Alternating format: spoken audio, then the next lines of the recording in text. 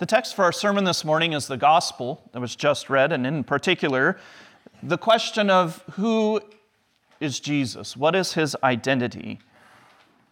Jesus said to her, "If you knew the gift of God and who it is that is saying to you, 'Give me a drink,' you would have asked him, and he would have given you living water."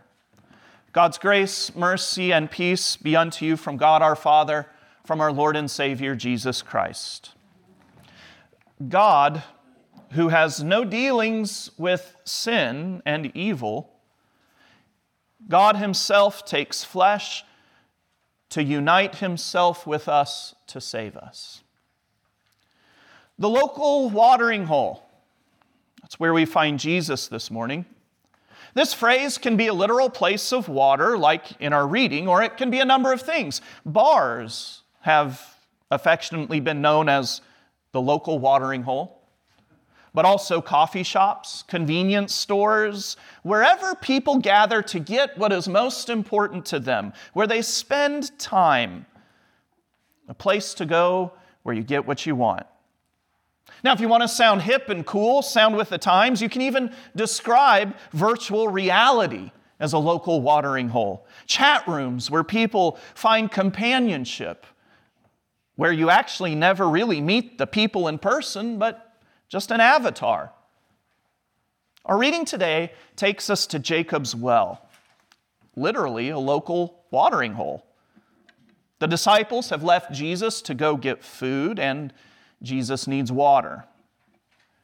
So first in this text, one of the lessons we learn, of course, is the Scriptures teaching us that Jesus was truly man. Much like the temptation in the wilderness when Jesus was hungry, today, John mentions that Jesus, like any other man, was in need of water. He was true God, but we also see that he was true man in every sense of the word. He experienced many of the difficulties we do. He was human. He knew the struggles of being man. Next, we hear that a woman has arrived at the well, and she has much experience with man. Now, we don't know much about the identity of this woman, just that she's a Samaritan. Some have tried to make a big deal about her coming to the well at an inconvenient time of day, that she's trying to avoid others, but there's really nothing to suggest that she's coming to the well at this time because she's lived a scandalous life or that she's embarrassed.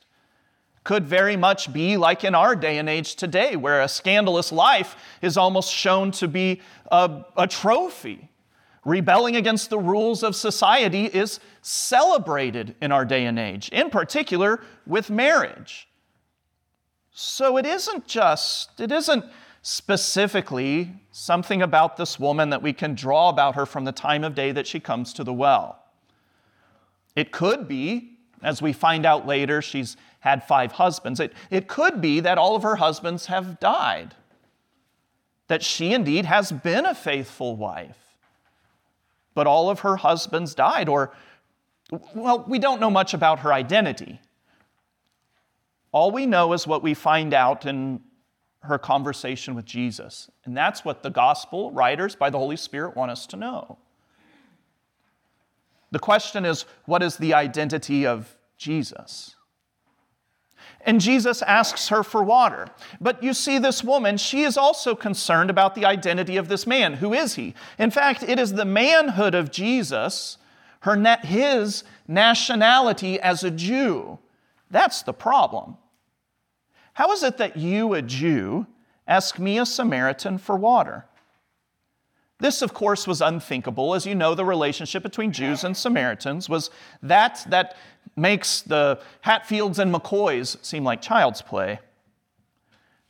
Jesus answers her and focusing her on his identity. He says, if you knew the gift of God and who it is that is saying to you, give me a drink, you would have asked him and he would have given you living water. But you see, it isn't really Jesus' identity as a Jew that is the problem. If you knew who it is that is saying to you.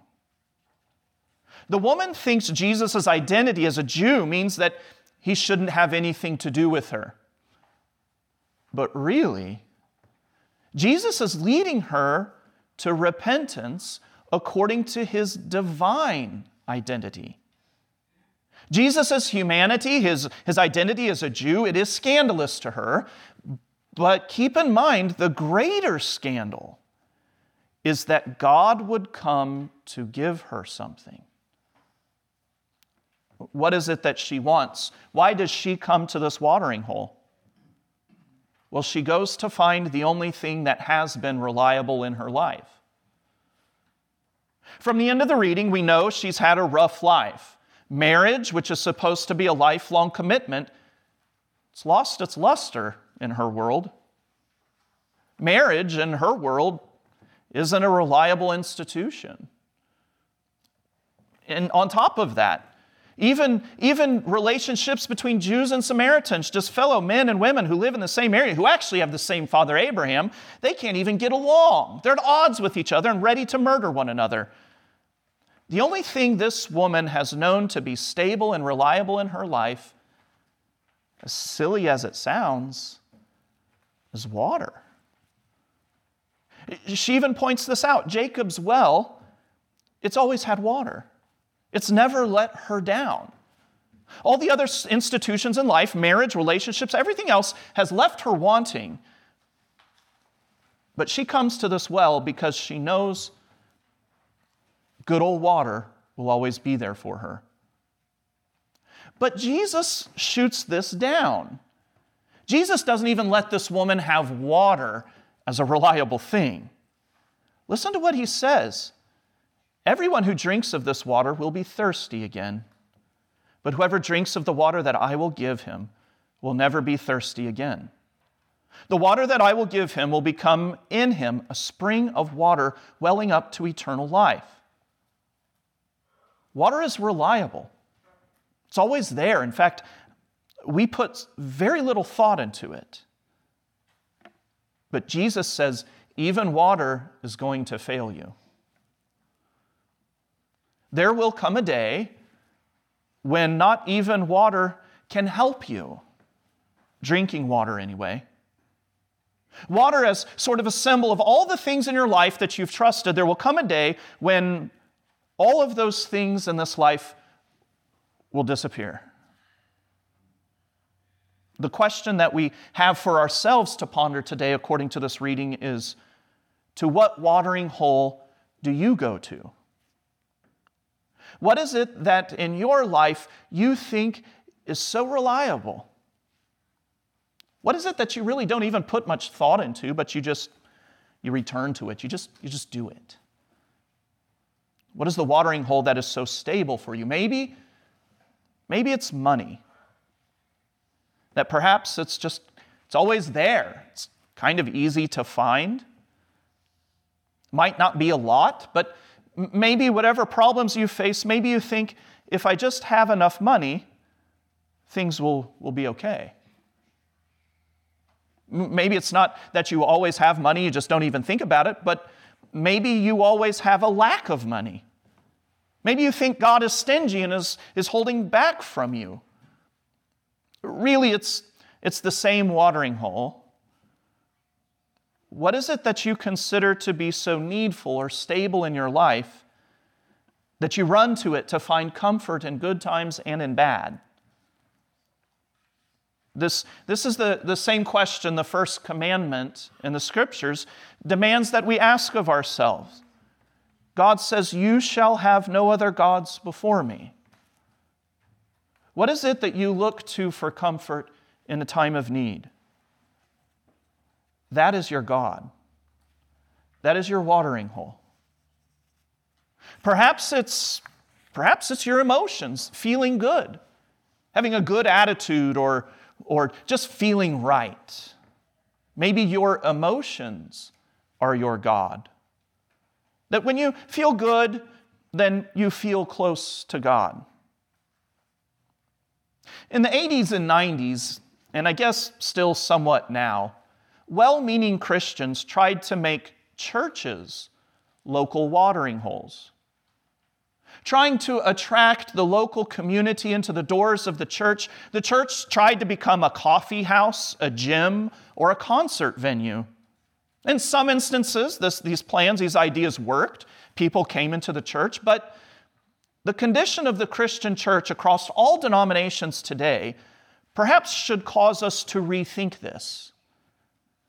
Because I don't think I'm overstating it to say that the majority of churches have lost their identity and what true living water is. What is the watering hole that the church should be? Trying to make the church a local watering hole by attracting the outside world with what the outside world wants inevitably will lead to a loss of identity, a loss of the living water. Because if we're unified around something that is not the fount of living water, if we're not unified around who Jesus is and what he gives us, then there can be no true unity, and the church will lose her identity. Our church is not a local watering hole, because repentance, which is required of the Christian, it's not palatable to unbelievers. Look at how Jesus addressed this woman as he found her. "Go and call your husband and come here." The woman answered him, "I have no husband." Jesus said to her, "You're right in saying, 'I have no husband.' You've had 5 husbands, and the one you now have is not your husband. What you've said is true." The church can be a local watering hole as long as she is calling sinners to repent. That's precisely what Jesus does for this Samaritan woman. She's given up on marriage as an institution. She thinks, what's the use? It's just a piece of paper. It's just the patriarchy trying to hold me down. Whatever arguments she may have had, Jesus says living together with someone and acting as if you're married but you're not, this is an offense to God. And what does our society say now? It's laudable. It's good to try out. You never know. It's not just marriage, though. Yes, today this text deals specifically with marriage and God's plan for marriage. But whatever sins you have, whatever wells, watering holes that you go to, that is not Christ, they will let you down. And just as the woman was suspicious of Jesus, because Samaritans have no dealings with Jews, could we not also consider this today in light of God and his relationship with us? The living and perfect God has no dealings with sinners. The living and perfect God does not touch sin. He doesn't even expose himself to evil. Evil cannot even stand in the sight of God. Could we not also echo what we hear in our gospel reading? The living and perfect God has no dealings with sinners. But you see, even in our second reading, St. Paul points out that this is the beautiful thing of the gospel, that while we were yet sinners, Christ has died for us. Because you see, God comes in the flesh. He who has no dealings with sin, he who has no way of even evil approaching him, he takes on flesh. And what does he call the woman to do? He calls her to repent. And he calls you to repent as well. Whatever watering hole you return to time and time again, Jesus says, no more. Because it's not only Jesus who's at watering holes, but if you've watched the Nature Channel, if you've watched National Geographic enough, you know who else is waiting around watering holes? Predators. Lions, prowling around, looking for someone to devour. So turn from your fleshly watering holes. Listen to Jesus' call to repentance. to not use your faith as an excuse to sin, but turn from adultery. Turn from worrying about your watering holes drying up.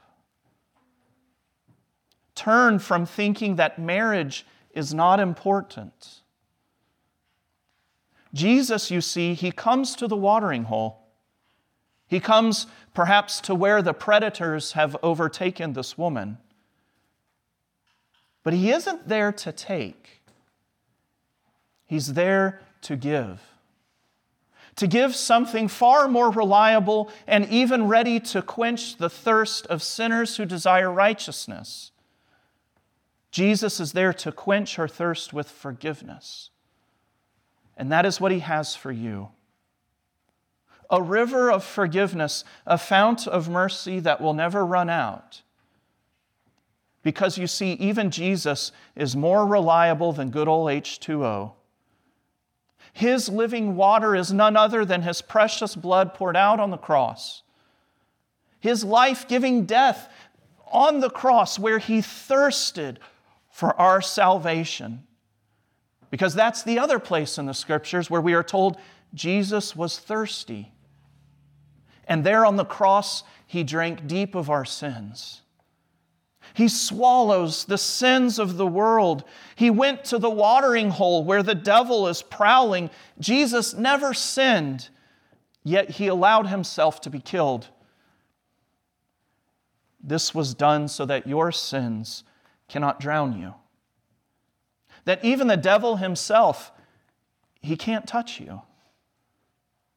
When even water is not able to save you, when that which has quenched your thirst so reliably your whole life, when that water has lost its ability to quench your thirst,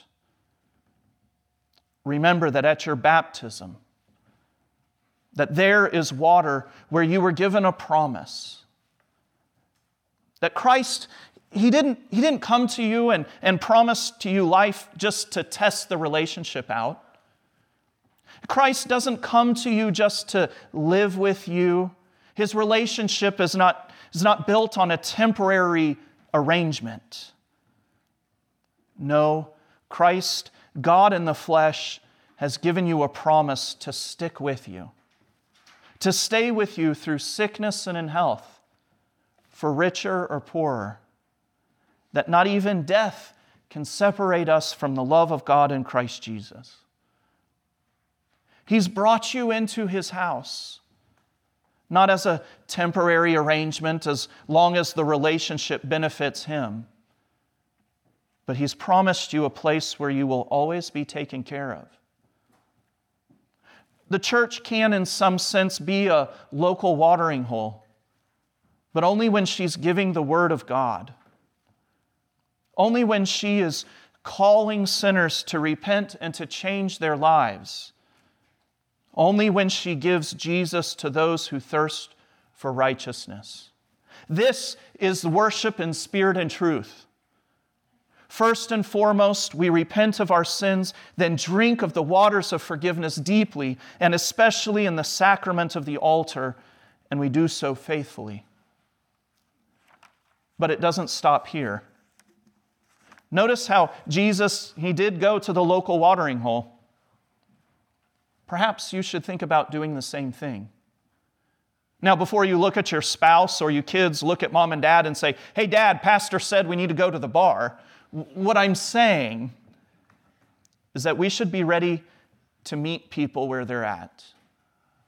We should be ready to speak about the living waters of forgiveness, maybe with people who we think we shouldn't have any dealings with.